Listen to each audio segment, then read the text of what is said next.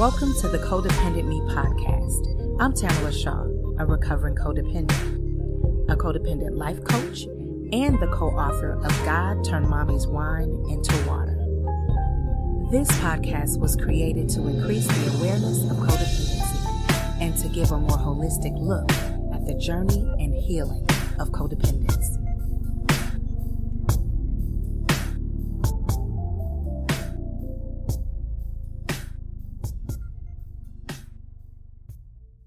Welcome to the Codependent Me podcast. I am your host, Tamala Shaw, and today we have Amanda Kate with us.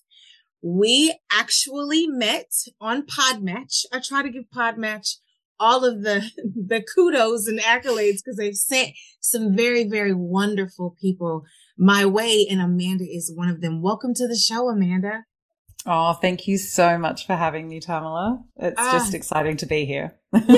Yes. And of course, we have our pre-talks. And as always, I love her spirit already, guys. I can't wait for you guys to hear her story. So Amanda, tell us a bit about yourself. Yeah, so we were actually just having a big discussion about names and the importance of them and things like that. So I did mention that I made my middle name my surname post-divorce, which, just feels really, really important right now for some reason. And the reason was I was not wanting to go back to my maiden name. I wasn't wanting to keep my ex-husband's name because of all of the connotations of both of those names. And so I made my middle name my surname. And then it was fascinating. About a year after, I found out that the little nugget that surnames belong to men. And it was because we as women were owned by them. And it all of a sudden made sense why that just sat with me so beautifully. Mm-hmm. And so, yeah, I often get called Kate or Amanda Kate, but you know what? I'll answer to any of them. But I think in terms of, the important stuff, I always felt like a really spiritual being. I was quite a peaceful child, had a relatively, normal for what I knew upbringing, loving parents, brought up in the church. So we were white, middle class, Church of England. I did the good girl thing. I got good grades. I towed the line. I behaved within my little narrow band of acceptable behavior, did all the right things. Went to university, again, good grades, and just did life the way that life was told that I should do it, according to my culture, my upbringing, my parents, all of those belief systems. And I often felt quite hemmed in and restricted, especially through those teenage years. And then as I went through university, I ended up working for my father, and then left to go traveling with my sister for a little while. So I went to the UK and did my working holiday visa, ended up meeting a man, got married, had 2 beautiful children, did international travel. We had a beautiful home. And I was just miserable. I just felt like my life was great when I held it up to the external world. But behind closed doors, it was awful. I could never do anything right. The goalposts of what I needed to get done every day to be accepted and loved changed daily. And I'd tell my ex-husband that. I'd be going, you change the goalposts every day. I don't know what I'm supposed to do to keep you happy. But that was part of the manipulation and control. And I didn't know that at the time. It was always this, you've done this wrong, you've done that wrong, you're doing this wrong. It was constant blame and shaming me for my behavior, even though, I was within my little band of acceptable behavior of being a good girl. Yeah. And it was just, life was really, really hard. And I was effectively a single mother. It's just that he was bringing in a paycheck. Mother. Yeah. Right. A married single mother. Yeah. And I know a lot of women out there get that. Absolutely. It's that, can I help with the children? What do I need to do? Well, they're your children. I don't know what to do. Babysit, right? Yes. It was very much, but then I never got any of that help or babysitting either. It's like the children are your thing and I'm out earning the money. There was no crossover at all. The home, everything fell on me.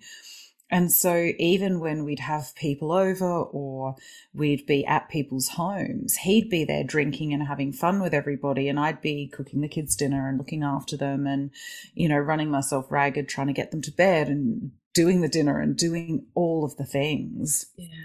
Feeling like an octopus without enough hands. And it just really took its toll. So when we moved back to Australia in 2011, it was just hard. I thought it would make our life together easier because we were then moving away from his family. We were sort of in a neutral zone because my family was a 10-hour drive away. And I thought this is going to make us or break us because we don't have these external influences that I know had a big part in why our marriage in the UK was so hard. Okay. But in moving to Australia and having none of that influence, it did not get easier. If anything, it got worse. And I was starting to stand up for the fact that I'd say to him, you treat me like a piece of shit on the bottom of your shoe. And as soon as I started standing up to this, of course, the toxicity grew and grew and grew, and it just festered. So by the beginning of 2013, I was needing 3-hour naps in the afternoon. I was completely exhausted because I'd been holding on to all this stuff for years, and I was winding up like a spring, and my body went into chronic fatigue. But it took 4 health professionals to tell me I had chronic fatigue before my ex-husband even began to believe me. It was like, oh, you're always exhausted. Everyone else is tired. It's always worse for you. You know, what's wrong with you that you feel like this? Eventually, after the 4th person's going, you've got chronic fatigue, he was like, oh, maybe there's something in it. But there was still nothing else. It's still get over it, get up, get your job done. You know, there was still all that pressure. Right. And so by the beginning of 2015, I just felt like the empty shell of a human being. I wasn't functioning. I went to get a mental health care plan because, of course, I was the broken one. I was the problem. And went to go see a psychologist, and I rang to make the appointment, and the lady at the other end of the phone said to me, you sound like you're under a lot of stress. We can't get you into the psychologist for another 4 weeks. Have you thought about kinesiology? And I was going, I don't have any clue what that is, but book me in. Like, I'll give it anything to go right now. I am so broken. I need help. Just send in reinforcement. But she asked me a really valuable question. She said, who's got your back? And it was the first time in all my years of seeing more traditional doctors that anybody had asked me about my support structures, my relationships, anything outside of the physical health. Right, right. And, you know, the biggest problem in my life was the emotional and psychological stress, the emotional abuse, the psychological abuse, the gaslighting, the stonewalling, all of those manipulation techniques, the constantly changing goalposts where I had no idea what game I was playing any day. And as soon as we were able to start unpacking that through the energy work of kinesiology, I started just seeing life differently. In that first session, she said, you have no idea how emotionally abused you are, do you? And I was like, oh, wow. And I could see it in other relationships. It took me 4 months to see it in my marriage. And it took me another 4 months to then leave my marriage. That is wow, is what I'll say is wow. So kinesiology. Yes. Let's talk about it. Yeah. Let's talk about it because I honestly have never heard of the term. So until I read your profile. So tell us a bit about it. So kinesiology is an energetic somatic therapy. So somatic therapies look at the way things are stored in the body, and then they help you to release it through vibrational means. So it could be tapping, it could be acupressure points, it could be other vibrational therapies that then help to shift the vibration of that blockage or that stuckness, because we are just electromagnetic fields. Absolutely. And if that energy isn't coherent, we're not in a healthy, vibrant place. And the body has an innate knowing of what it needs to operate at its, I guess, God source potency in terms of that structure. But we ignore that and we put dead foods in our mouth, so processed stuff that is so far from source, it's crazy, alcohol, sugar, all of these things, medications, we're constantly putting stuff into our body. And then, of course, we're breathing in pollution, and we've got all of these chemicals coming in that don't belong there.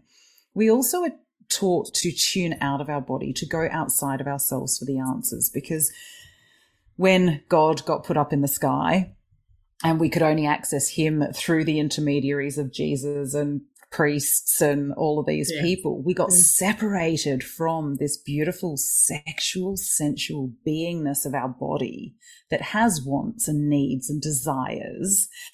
And that was all of a sudden shameful and wrong and sinful. And so we don't trust what our bodies tell us. Right. And this is 4,000 years of conditioning, by the way. This didn't happen just overnight. So we're all swimming in the water and we're all learning new things right now about how to get back in touch with these beautiful beings that we are and feeling into those bodies. And kinesiology was really the tool that helped me to do that. It helped me to start understanding what was swimming in my subconscious. And not the subconscious between our ears, which is where people think the subconscious is. The subconscious is every cell, every fiber, every electron of our being.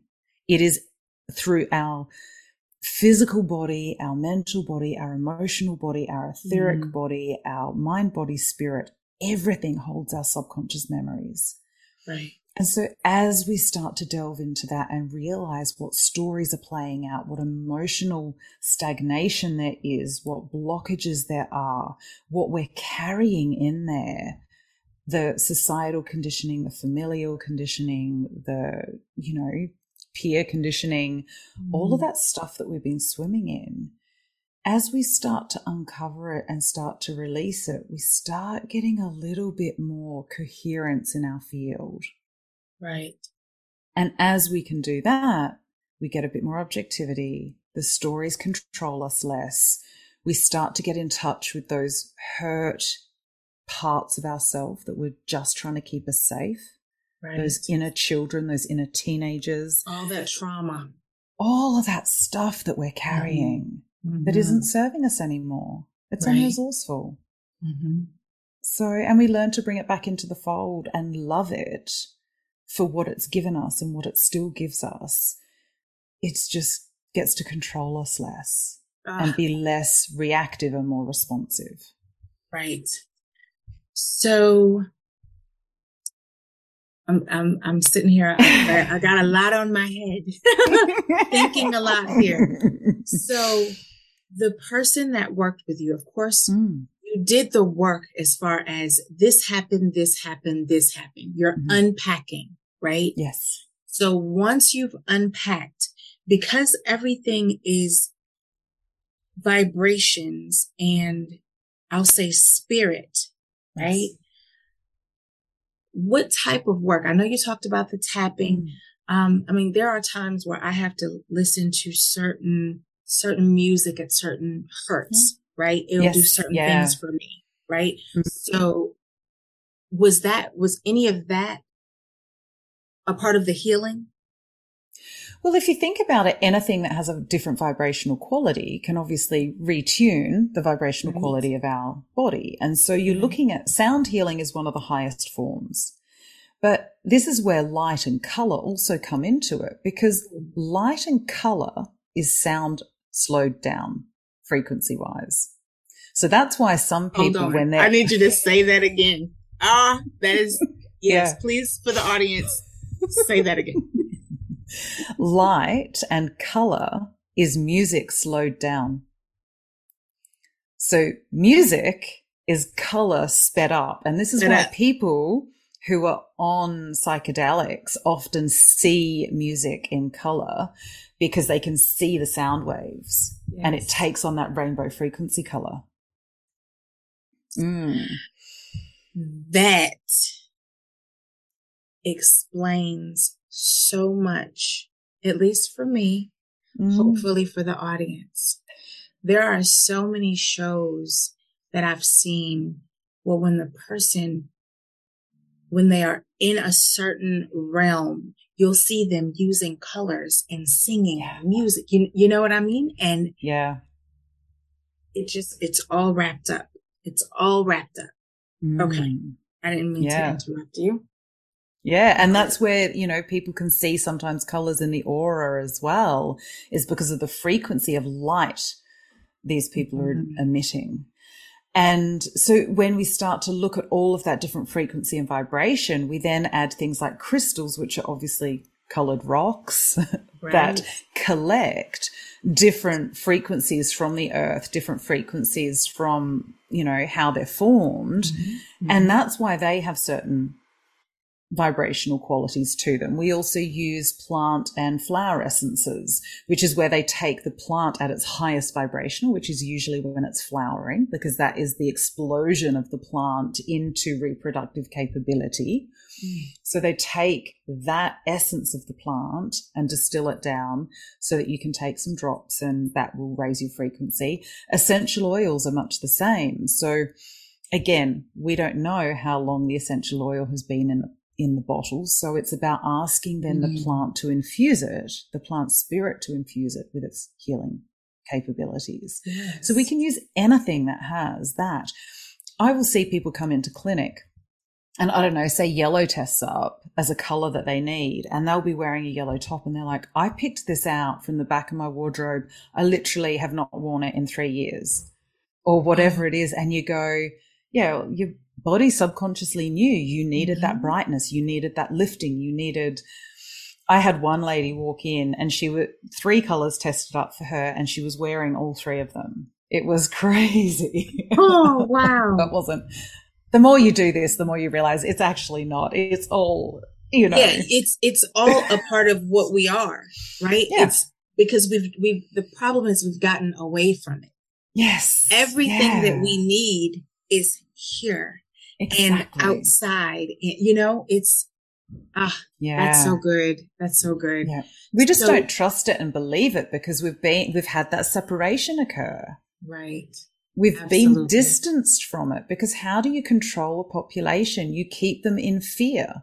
What better to fear than a God who guilt, shames and blames you for your human desires and tells you that your human desires are wrong and not conducive with piety and okay, that's not God telling us that. Of course, that's the humans telling us that. Right. But most times it's supposed to be a message from. Yes. Right. So we'll leave it there. Yeah, exactly. Exactly. So when you talk about the mind, body, spirit, a lot of that, in my opinion, has a lot to do with your intuition. Yes. Right. So intuitively, that we kind of lose what to do because of all of the things that you were saying, the disconnection, all of that. Sometimes we don't listen to our intuition, and navigate the way that we need to. So I would love to ask you how we can use intuition to improve our lives. Definitely. And it's such a beautiful question because, as you say, we all have it. We absolutely all have it. We all get those inklings. You can call it vibes. You can call it whatever you want, a gut feeling. Mm-hmm. You can call it clairsentience if you want to go down the psychic sense route. Right. But it's all the same thing. We can feel. Just think about when you walk into a room with someone who is sad, you can feel it. When somebody is angry, you can feel the anger peeling off them in waves. They have a different vibrational quality. When somebody is happy, oh my God, you can feel it. Let's not just use the negative emotions. So we can feel this physically in our body. It has a visceral response. Our intuition comes in through our different senses. So we have claircognizance, which is clear knowing, which is something just gets almost posted into your head and you're like, oh my God, I just know that. And it's not this, I know it like I've read something in a book. It is this cellular deep knowingness. It's a beyond knowing. Yes. You have clairaudience, which is where you get messages in your ears or ringing, or you turn on the radio and hear a snippet of a song and go, oh my God, that's what I've been waiting for. We have clairvoyance, which is clear seeing. So again, it's not just about seeing entities. It is seeing number repetitions or seeing dragonflies or bees and going, oh my God, I haven't seen them in ages. What are they trying to tell me? It's your eye catching different words. Mm-hmm. It's getting it through your sense of sight. We also have clairsentience, which is the clear feeling. So that's where we feel it viscerally in our body. We have clairsalience and clairgustance, which is clear smell and clear taste.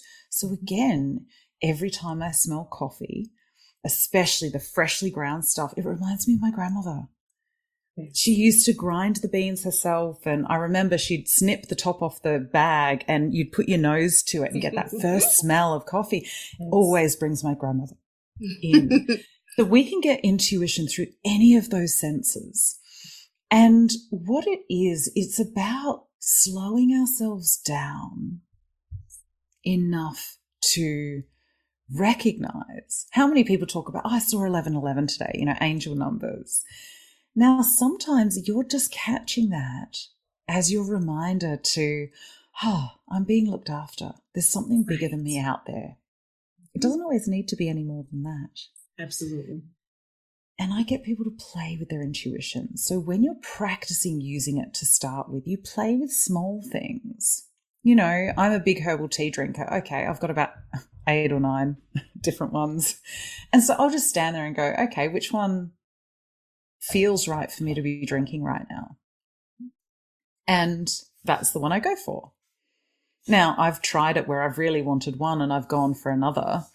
And you're like, oh, yeah, it's nice, but doesn't satisfy. It's not the same. Or if you're in a food court and your body's going, I really want the sushi, and you go and get McDonald's, you'll feel it in your body that that perhaps was not what your body was wanting. Mm-hmm. Or play with those kinds of things with it, where you play with, yes, I'm going to go with what my intuition is telling me, say I want for lunch, and then I'm going to go against it and see how it feels. I like that. And even that feeling is a big part. Right? Yeah. We kind of ignore those signals in the body. So yes, I love that. And even taking, a rough number, give it a random number out of 10. How am I feeling right now before I eat this food? And let's see how I feel after it. Mm-hmm. I made my partner and I pizza the other week. We haven't eaten pizza in months. And I made these really nice pizzas, and I made a special pesto to put on it and all of this. Like, it was chock full of goodness.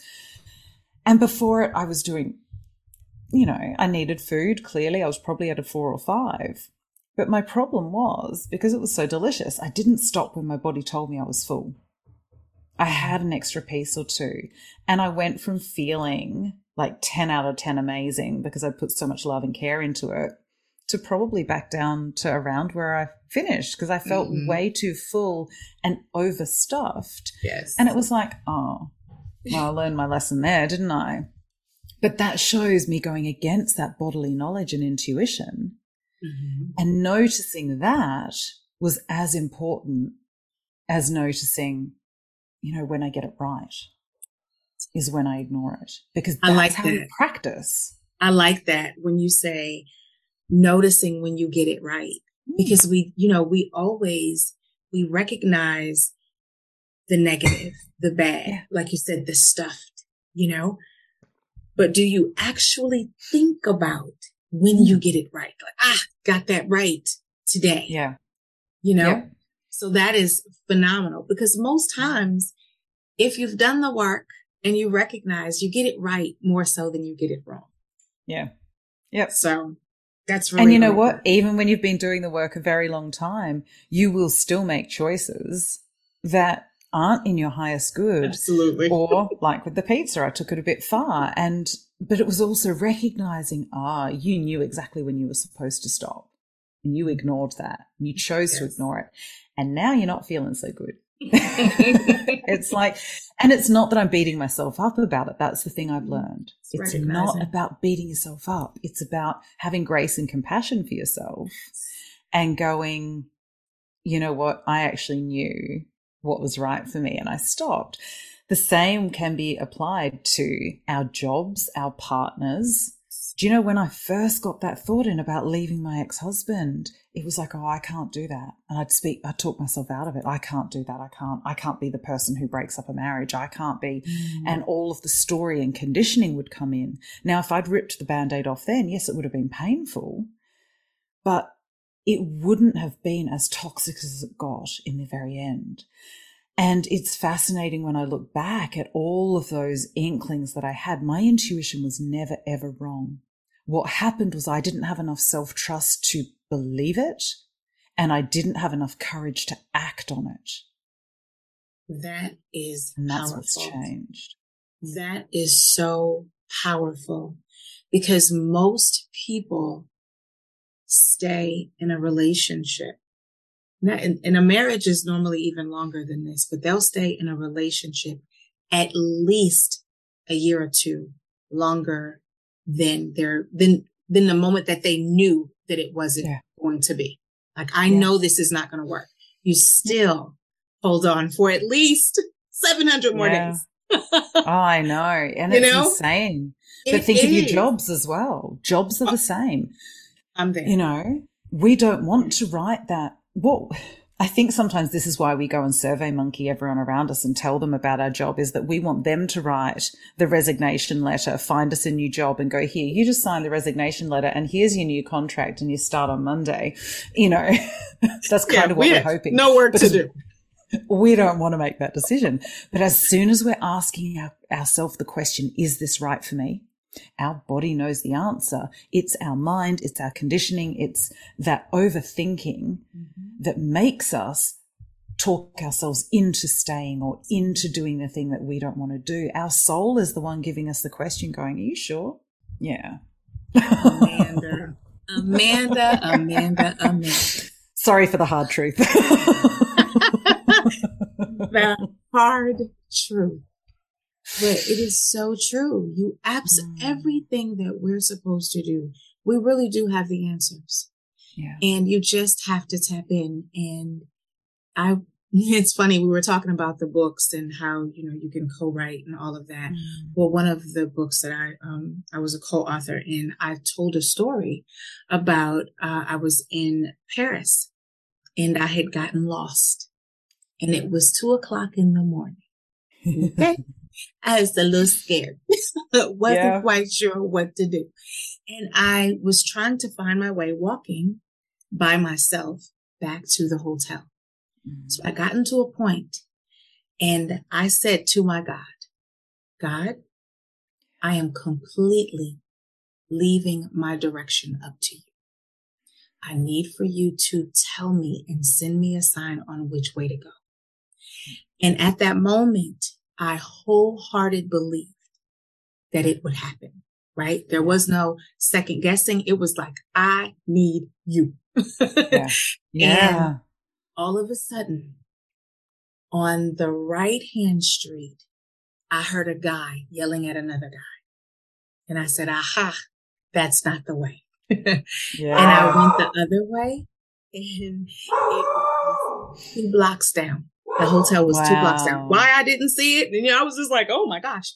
But at that moment, that's when I realized that if I would just trust my intuition and what God tells me, I will be okay. And notice there was no intermediary between you and your God, because you are God. You have that direct line. You have that divinity.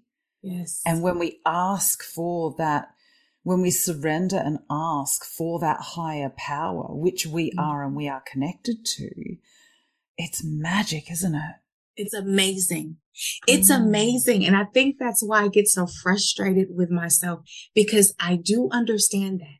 But then you have those areas where, kind of like with the job, where you're told you have to do this, you have to have that, you need to bring this home, you need to, you have these things that they tell you that has to happen, when in all actuality, when I get up in the morning and I sit down at that seat, it feels very wrong, But because of everything that I've been told, I am not trusting my higher being to take care of me doing what I know I'm supposed to do. Yeah. Saying that out loud right now is very big. It's huge. And I'm so honored that you are saying it out loud now. I think it's so important. But that's where I've got that Divine Messy Human as my book title, because it is, the more we can acknowledge that divinity within us and the more we can tap into it, the more that we can love and accept the messiness that we are in this physical form, the easier our human existence becomes. Because I can tell you now, when I was not tapped into my divinity, when I was denying my divine self, and when I was papering over and doubling down on trying not to show how messy I was as a human being, my human existence was hard as hell. Yes. And it's that. That's beautiful. That's beautiful.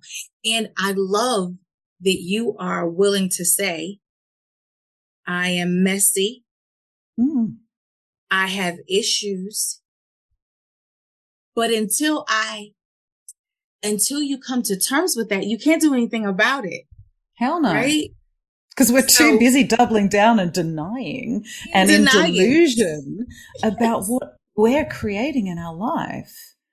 I was papering over all the cracks and using all of my chronic fatigue was because I was spending so much time trying to keep that facade up of having the perfect life and the perfect children and the perfect husband and the perfect marriage and all the stuff. And it was exhausting because it wasn't perfect. It was flawed. It was toxic. It was not healthy for anyone. And the more that I can accept, I still get reactive. I catch myself at it a lot quicker now. I still get angry. I still get all of the emotions, but I can acknowledge that the emotion is there. I can ask it why it's there. I can know what it's trying to tell me, and I can choose to behave differently. And I love that because I've always been told and often said, sometimes in life, you have to step outside of the frame and look at the picture, right?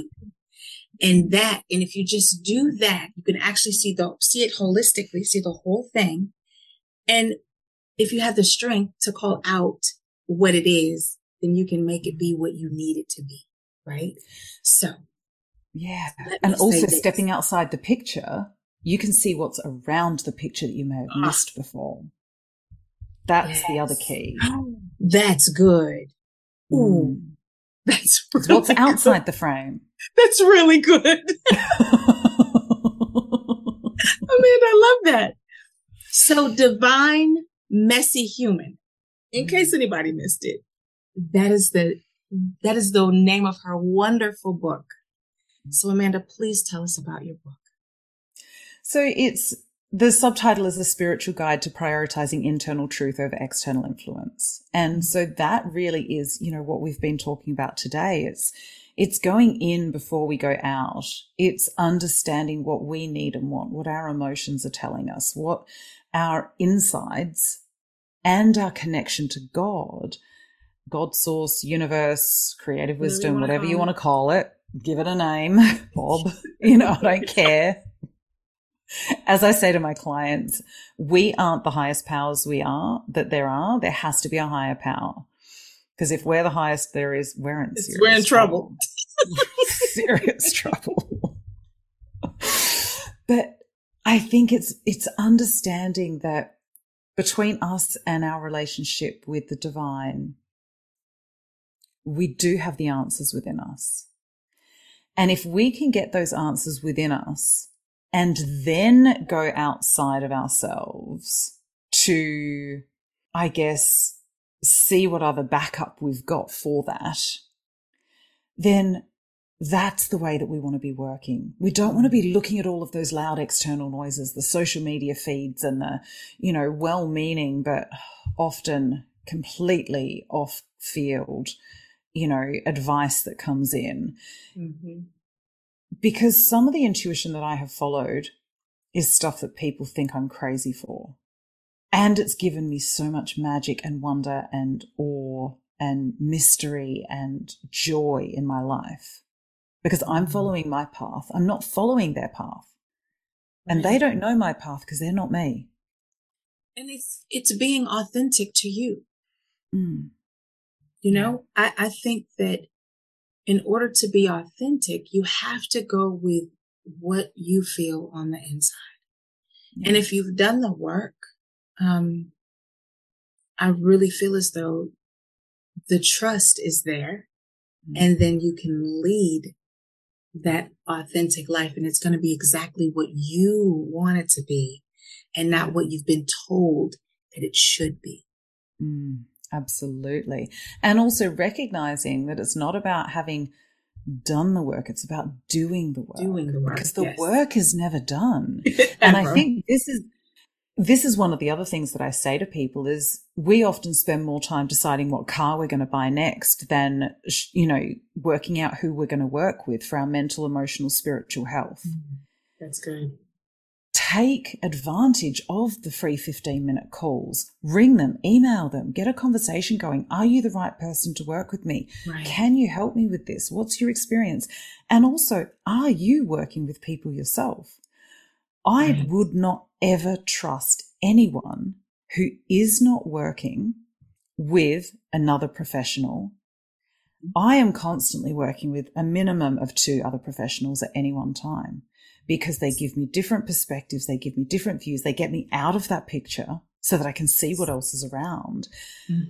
And they allow me to continue working on myself, to expand and grow and look at my blind spots and discover what they are so that I can help other people find theirs.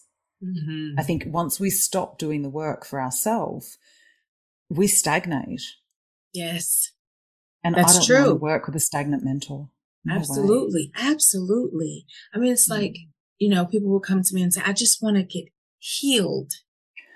Yeah. But just as you said, it's all, you're never at that point of you're healed.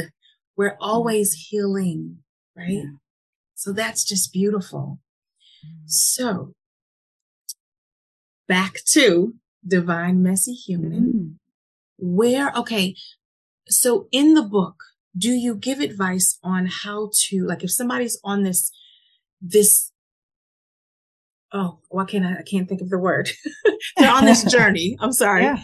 If someone is on this journey and they're wanting to figure out how to get to that point of spirituality, how to listen to certain things, does the book give them tips or tools or tests on how to get there? I do. I've got journal prompts. I've got different activities and exercises. And I've also got, some of the theory points behind it. So the more practical bits of understanding why. Why are we conditioned this way? How did we get here?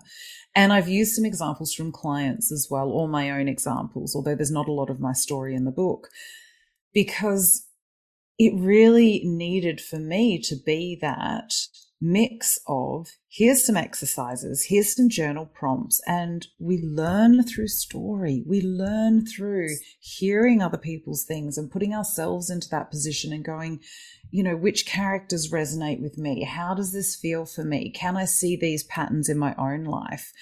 And so it's a mix of all of that, but it's also bite-sized chapters. So you can pick it up and read a tiny bit and put it back down and go for the next lesson when you're ready. It's not a heavy self-help book either. I am a spiritual sailor, so there is some, swearing in there.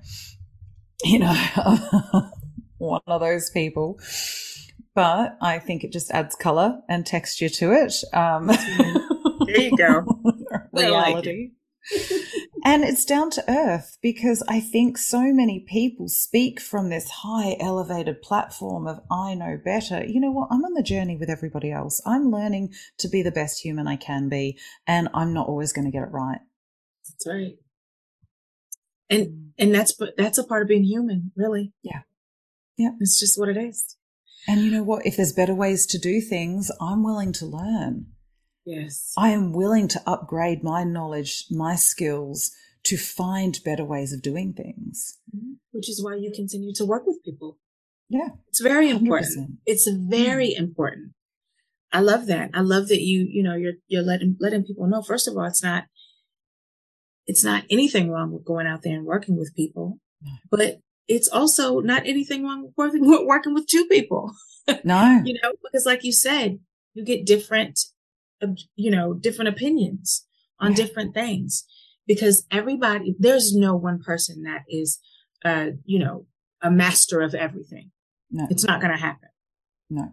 So I really and I've used so many different modalities in my healing journey. And even within kinesiology, I've probably seen 10 or 12 different kinesiologists. Now I had one main one for about 5 years, and I've now had this last mentor for about the last 3 or 4 years. Mm-hmm. And at times they've overlapped, and at times they haven't. And at times I've brought other people in as well. And, then I see different modalities too, hypnotherapy and acupuncture and Chinese medicine and chiropractic and reflexology and all of the things.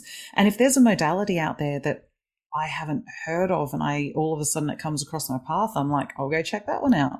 Check that out too. As to what it can do. Right. Absolutely. Because you never know. You're going to get benefit from anything. Mm-hmm. Absolutely. Absolutely. So Amanda, if someone wants to work with you, where would they go? amandakate.com.au. So remembering, of course, the .com.au for Australia, and all of my social links are there, and there's a place to book an introductory call, and you can reach out to me through that if you want to know more. Fantastic. And I will absolutely put the name of the book and all of your information in the show notes. Fantastic. So people, look in the show notes to get more information about Amanda. Amanda, this has been fantastic. Oh, thank you so much.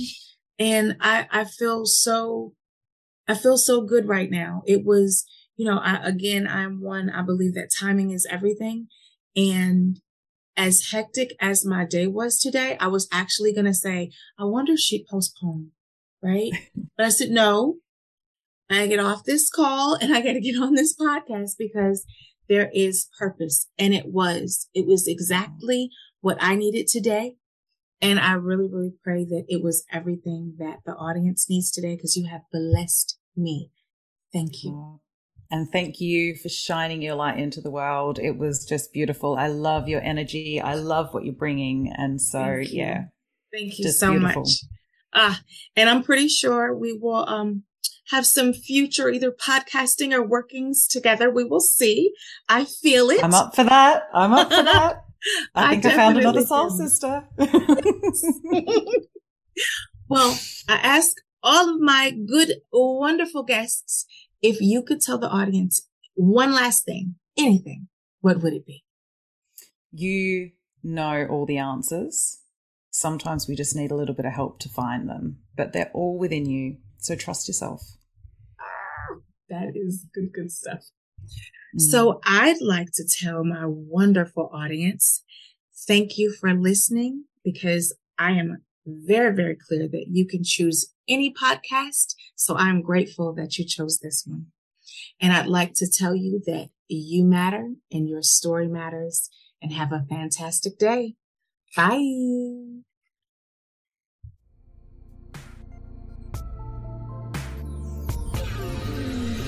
I understand that nothing is more valuable than your time. So thank you for listening. Be sure to join our Facebook group, Codependent Me, and check out my website at codependentme.org. Thanks so much. Have a great day.